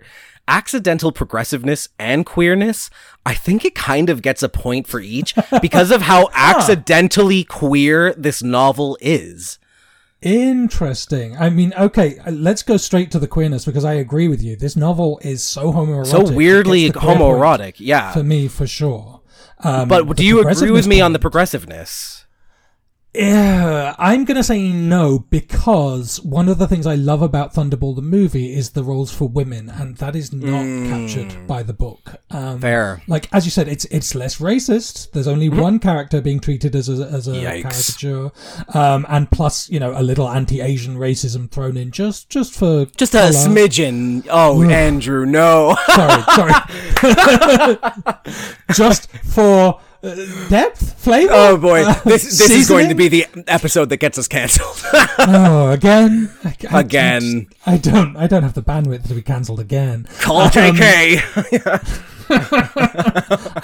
Anyway, I'm not giving it the point of progressiveness. Okay, no, yeah. Okay, it's a good splitting of the difference, I think. Okay, and this one, I think I need to hear your thoughts on it before I can give an answer. Okay, what do you think about the glamour in this novel? It's a tough one, because it's a little here and there. Yeah. The food is both described as awful. The food, there barely is a good meal in the whole thing. The best meal in this is the champagne and caviar or the full English breakfast that make it full Scottish breakfast. And that is a repeat from many other novels. Yeah, there's nothing new or fresh here food-wise. Like, the locations are very glamorous, but we don't spend a lot of time, apart from in the water, really getting to know them. And the women aren't present in the way that they are in the movie. And yet, in spite of all that, and in spite of the first part of the book all being set in a health club, this feels glamorous. This book is glamorous. Okay, I'm so glad I'm not alone in feeling this way. There's something so jet set, 60s, indulgence, like the health spa is for rich people, right? Back then, it's not something that a poor person does, taking care of themselves. It's something that people with excess money, and honestly, still today, that is the case. So that in and of itself makes it feel like a whole bunch of attention is paid to, people living the largest kind of lifestyle. I guess we're giving it the glamour point, both of us, aren't we? I think so. And the other thing I will say is Largo is maybe the most glamorous Bond villain. Yeah, 100%. I mean, shark skin jacket. That sounds expensive to say, let alone wear. Yeah, the man is hot. He's a playboy. He's confident. He drinks creme de menthe frappes. I mean, what's not glamour? Exactly. You should see me in my fucking hoodie and jeans, sipping on my creme de menthe frappe right now. I am the height of glamour, bitch.